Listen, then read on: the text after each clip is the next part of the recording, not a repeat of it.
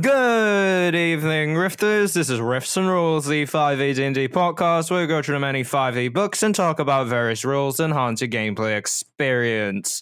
I'm Nathan, the Dungeon Master of Riftwake. And I'm Remy, a player on Riftwake and a Dungeon Master myself. And today we're here to talk to you about harvesting. Nathan, what is harvesting and why should I give a damn? So, harvesting is something that is missing in a lot of D&D games where when you kill a monster, how do you, let's say it's just like a fucking troll or something, and it doesn't have any horde, how do you make a profit? Now, under that question is the answer, harvesting. So basically harvesting is where you harvest a monster for parts. And what's interesting about this is that you can, if used correctly, you can create all sorts of cool situations, such as you defeat a dragon, you get cool dragon skill shit, dragon claw stuff, or dragon bone shit. So it gives you, as the dungeon master, a whole bunch of different ways to reward the players for doing a thing, and then also having their gear and such actually show what they've done, and gives them, like, it really just sort of gives the players that sense of, whoa, I'm feeling like I'm getting rewarded for my hard work in terms of killing stuff. So generally speaking, harvesting is a case where maybe the player needs to make a survival check or something along those lines. It's not really defined, but as a result, depending on what they get, you as a dungeon master would have to be like, okay, you got an 18. You managed to harvest most of the skills, get the claws and such. And one of the cool things about harvesting is that players have a carry limit, so they need to determine what do they think will be most useful. And after they get all this raw material, find someone who can do something with it.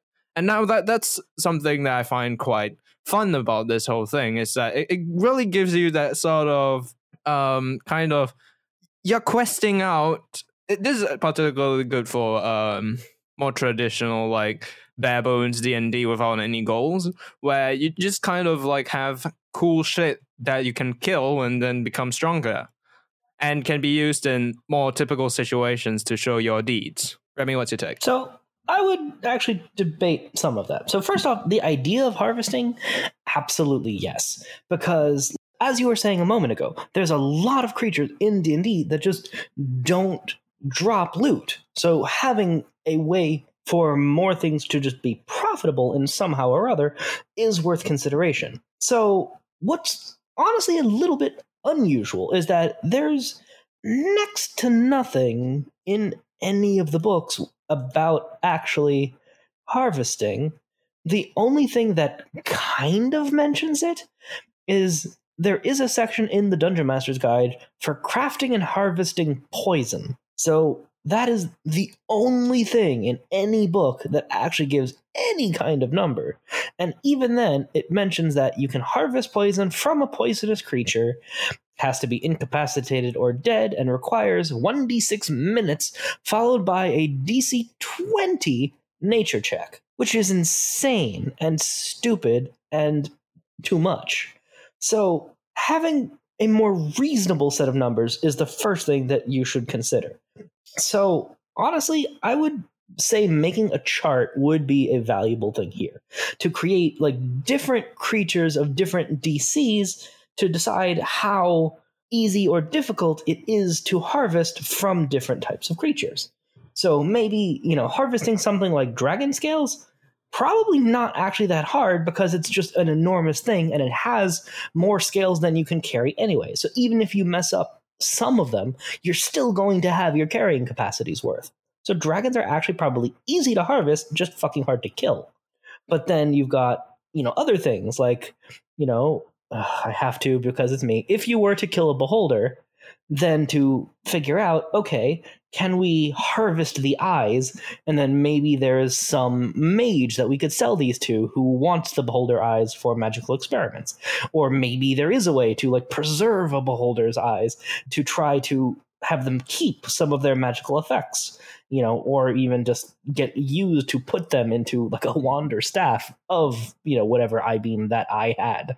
So deciding what you want to be harvestable and how hard it should be, and how much value you get out of the things are the three topics that I would say would require thought and should require, just because of my personal style, I would say, just planning ahead of time by the DM to make a chart of those three things.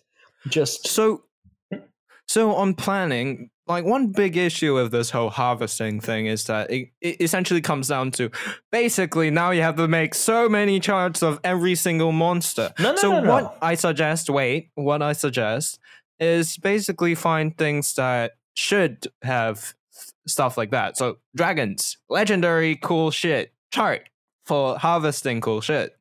That's generally the gist of it. If it's something that is uncommon or has a particular ability that would work in a sort of, if you remove that bit, maybe somebody could use it, well, that's cool.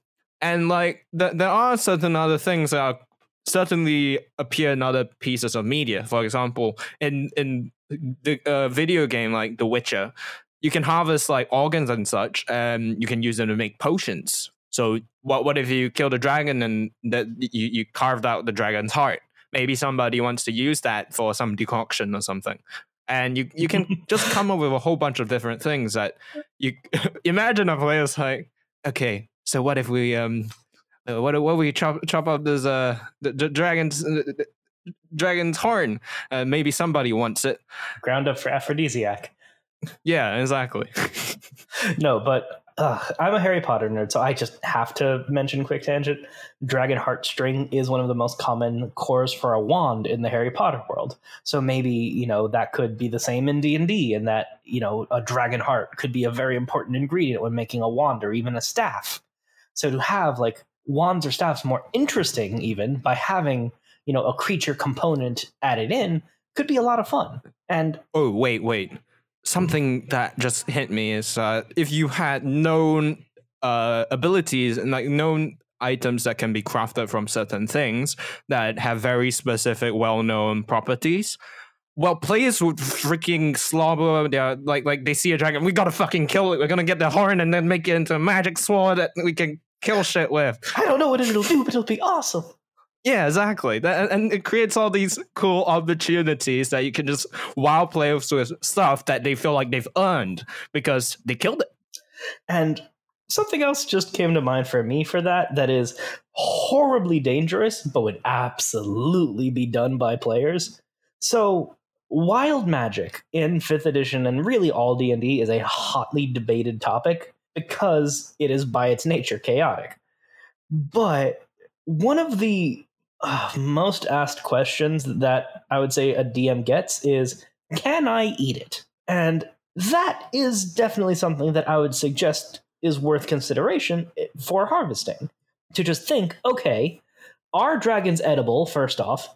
And then also, is it okay to eat them because they're sentient creatures and like shape-shifting, fully, smart, nice beings if you go into the metallic side of things? So what you can eat and if it's okay to eat it is also kind of a fun question. But I mentioned the wild magic, though, for a particular consideration.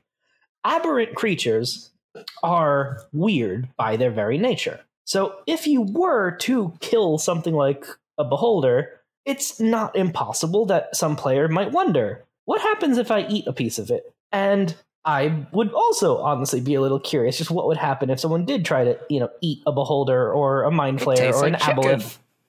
Maybe it's one of those just weird magics where it tastes like whatever you expect it to taste like somehow. And for most people, it just tastes like chicken. However, the wild magic is where I want to lean into when it comes to an aberration, because they're weird. They literally are just from elsewhere. And that elsewhere is just a very vague, area or place or what have you. So if you were to just tell your players that if you eat aberration meat, you roll on a wild magic table, that can be fucking fun and very, very dangerous because you never know what's going to... Yeah. So I'm pretty sure I've mentioned it at one point, but I have my own table that I like using that I found online. It is a D10,000 list of chaotic magic effects. And so this is the one that I use anytime that just some particularly weird things happen. So I actually have just like an in-game holiday in my own world that is pretty much just like a bunch of people in a row eat meat that causes just wild magic effects. And then there's just a crowd to just watch and see what happens. And things that I have actually seen come up in my games from my wild magic chart. A random nearby person turns into water. The person's right hand becomes invisible to undead. The next bridge the person crosses turns into chocolate. Like, it's a fucking weird list. So could you imagine just like, if that's the kind of thing that your players have seen, they're very curious what else is on the list. So players in my games often just like go out of their way trying to find ways to trigger wild magic because it's so fucking weird. Yeah, I can imagine just like you're just like, oh, nothing happened, and then like 20 years down the line something crazy happens. Just why? And it's like, wait a second. So many years back. Yeah, so that actually is what happened. So if the next bridge you cross turns into chocolate, that was one that I actually had in my game. So they ate this, and it was, I want to say, something like a year and a half after the fact that they actually was the next time the character crossed a bridge. And they're like, what the fuck happened? Well, do you remember way back then when you ate that? Seriously? So also, though, to keep things a little bit more fair, they don't know what happened if it is something instantaneous, but what I do use is that the magical effect can be identified with the identify spell. So they can choose to find out what might happen, but most of the time they just don't, because they're just curious to see what will happen. They don't know if there's a trigger, they don't know if it's something passive, but yeah, having a series or just a larger wild magic table can be a lot of fun. So having that just be available, and then if they do, just eat aberration meat to know, all right, you can do this, but it's possible that you might just grow, a third eye on the back of your head or on the palm of your hand, or that, your right arm might turn into a tentacle that can extend out to 10 feet.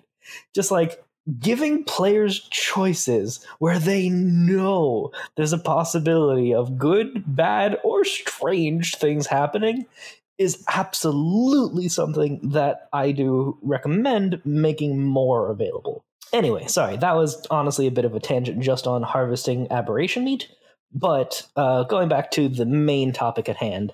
So how I would define the actual charts in terms of what creatures are available, as much as I love charts, I would not have it be by creature just because that is too many.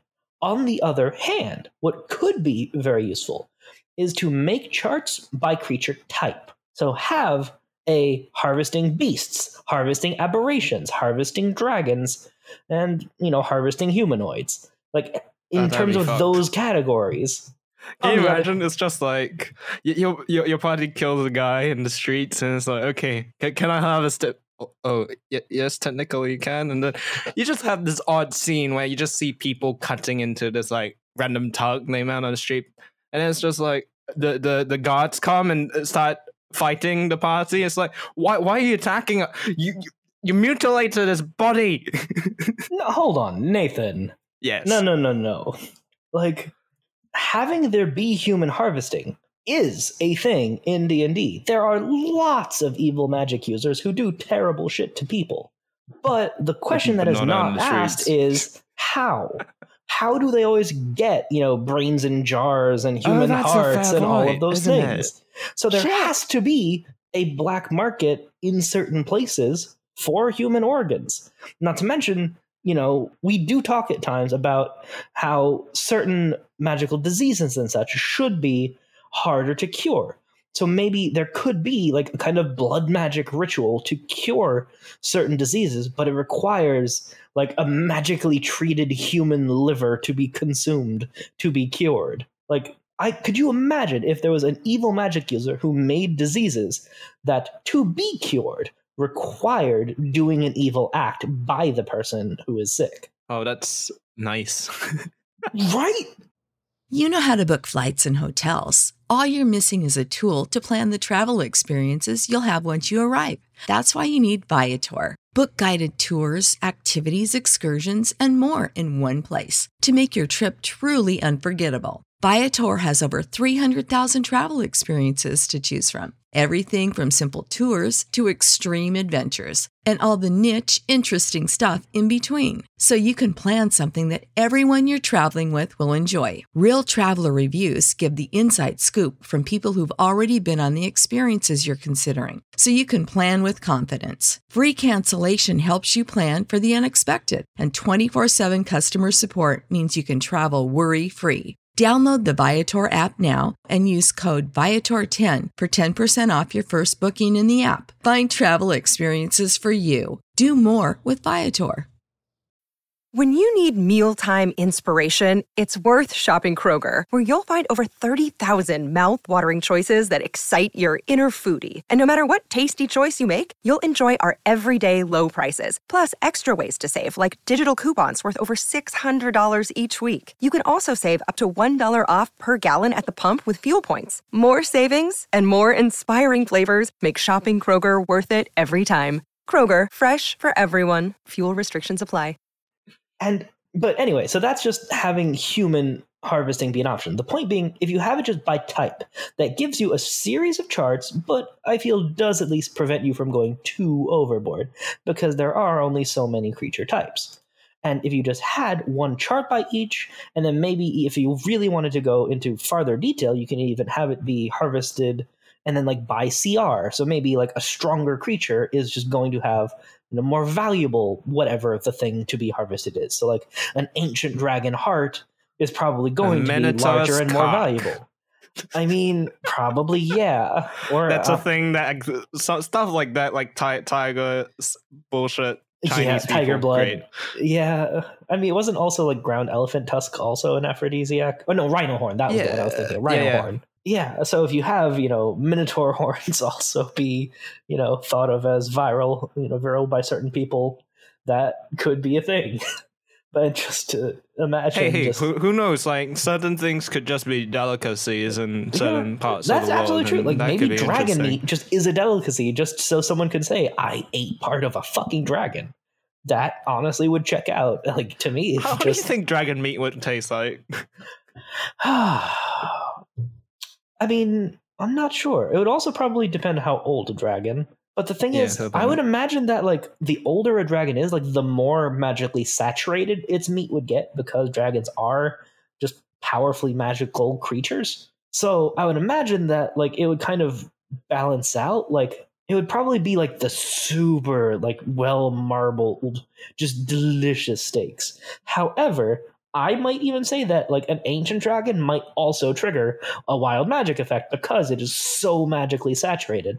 But maybe I would just have like a separate chart, or just less bad things available, just because it might just be more chaotic or good, just depending on the type of dragon meat. Even like maybe that could actually be a use of alignment, is that it might just trigger like which chart you roll on. Like maybe you have like a mutation chart for like an evil dragon and aberrations, and like just one that is more balanced for just more neutral creatures. And then you could also have that type of thing used for maybe if you have super dire beasts, like excluding the troll, because that's technically a humanoid, because or monster. It's what a troll is. It's honestly something that should get debated a lot more.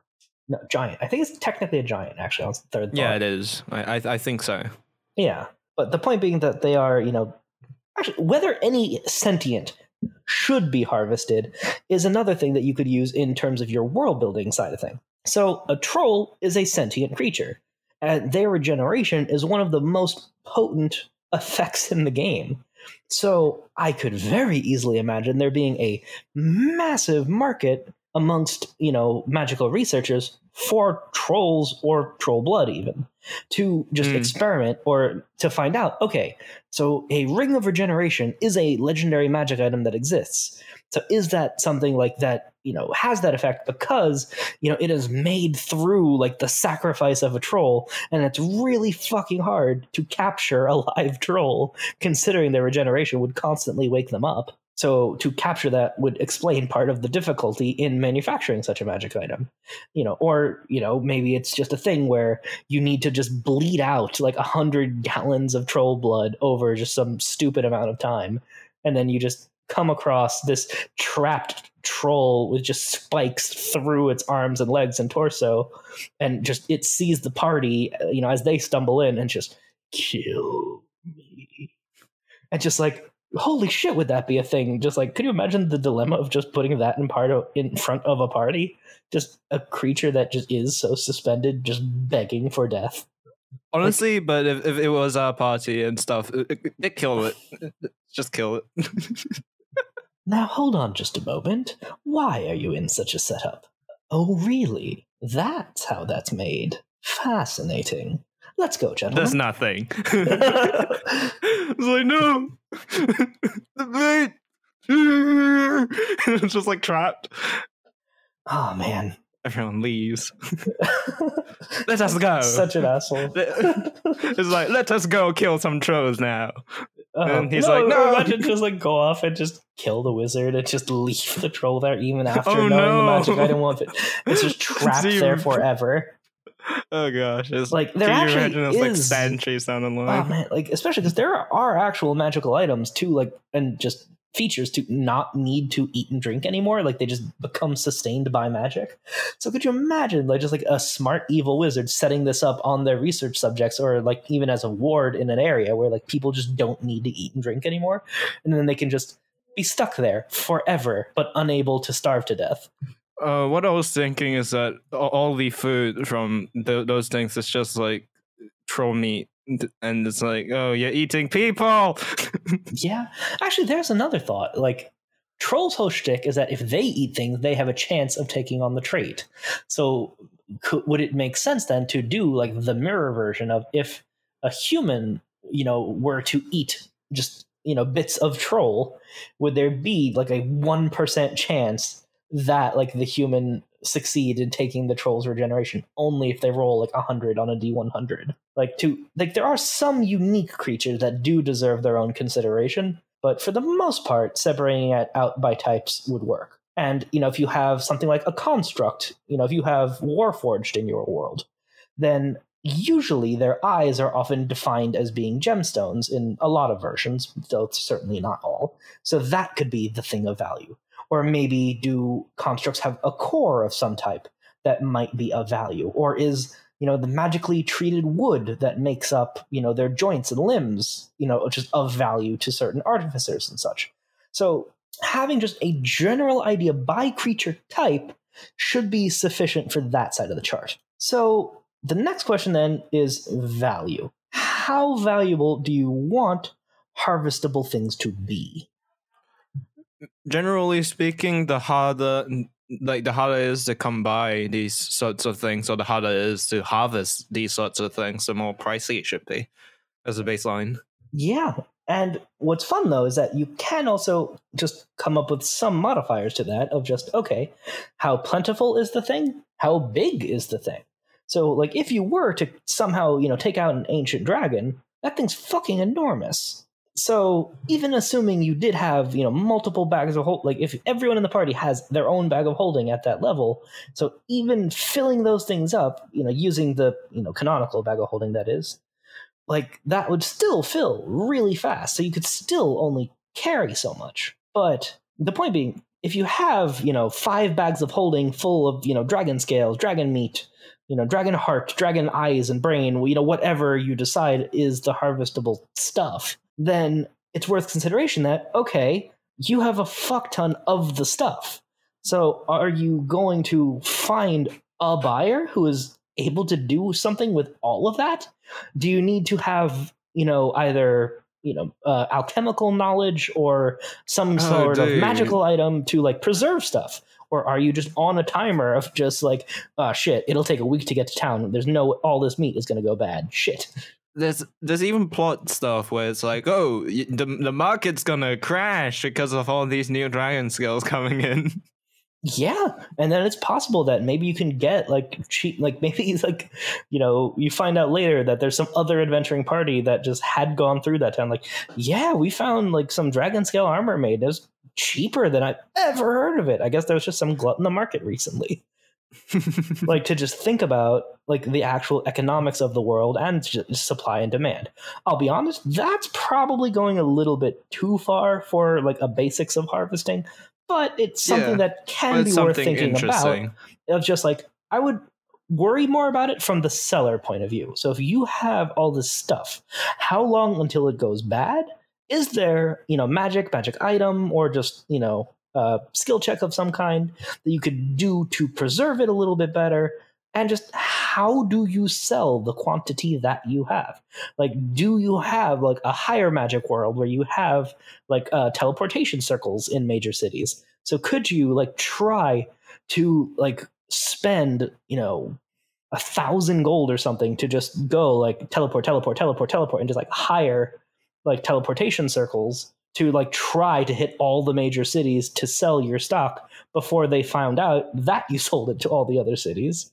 And then you have that element of time for trying to get rid of your supply. And like we've said a few times by now, timers add tension.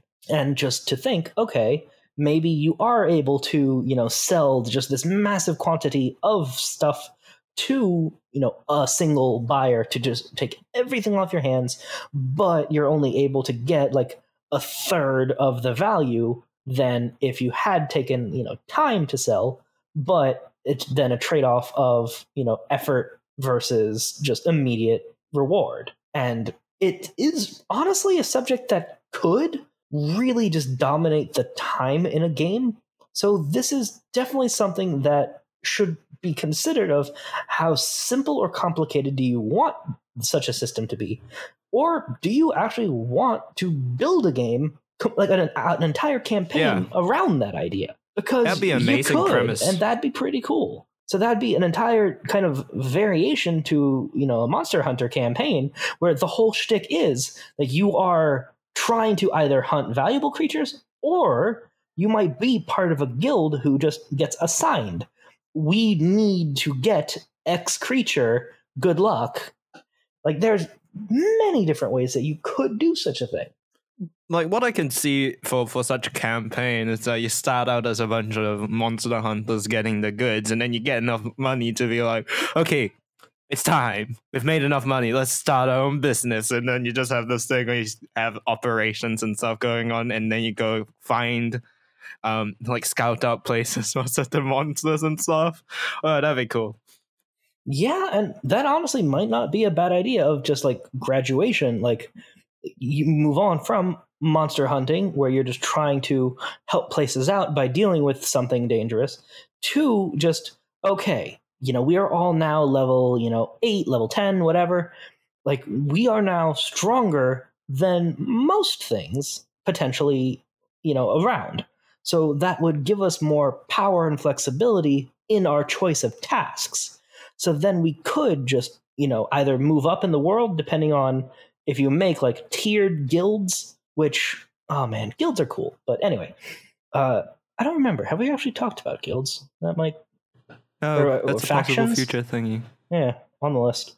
Anyway, or if you do want to start your own, because there actually are rules for different factions kind of scattered about, but to decide whether that is just something your guild has, or if you do want to start one, because as we have talked about in the past, 5th edition by rules as written doesn't actually have a whole lot of options listed on how to spend your gold.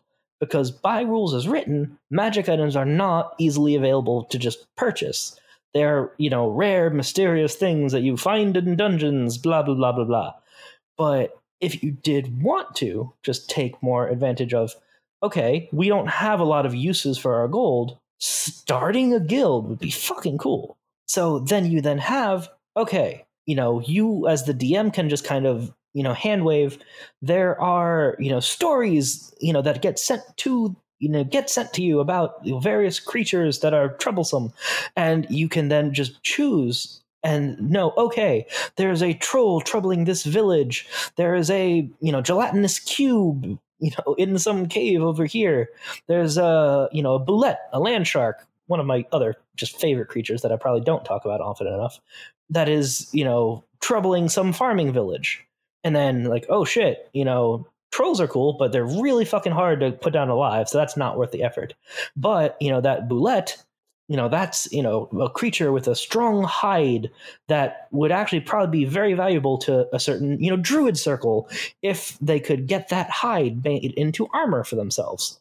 Or if you have something like a giant crab, something like that, where they could like potentially make a plate armor for druids out of its shell.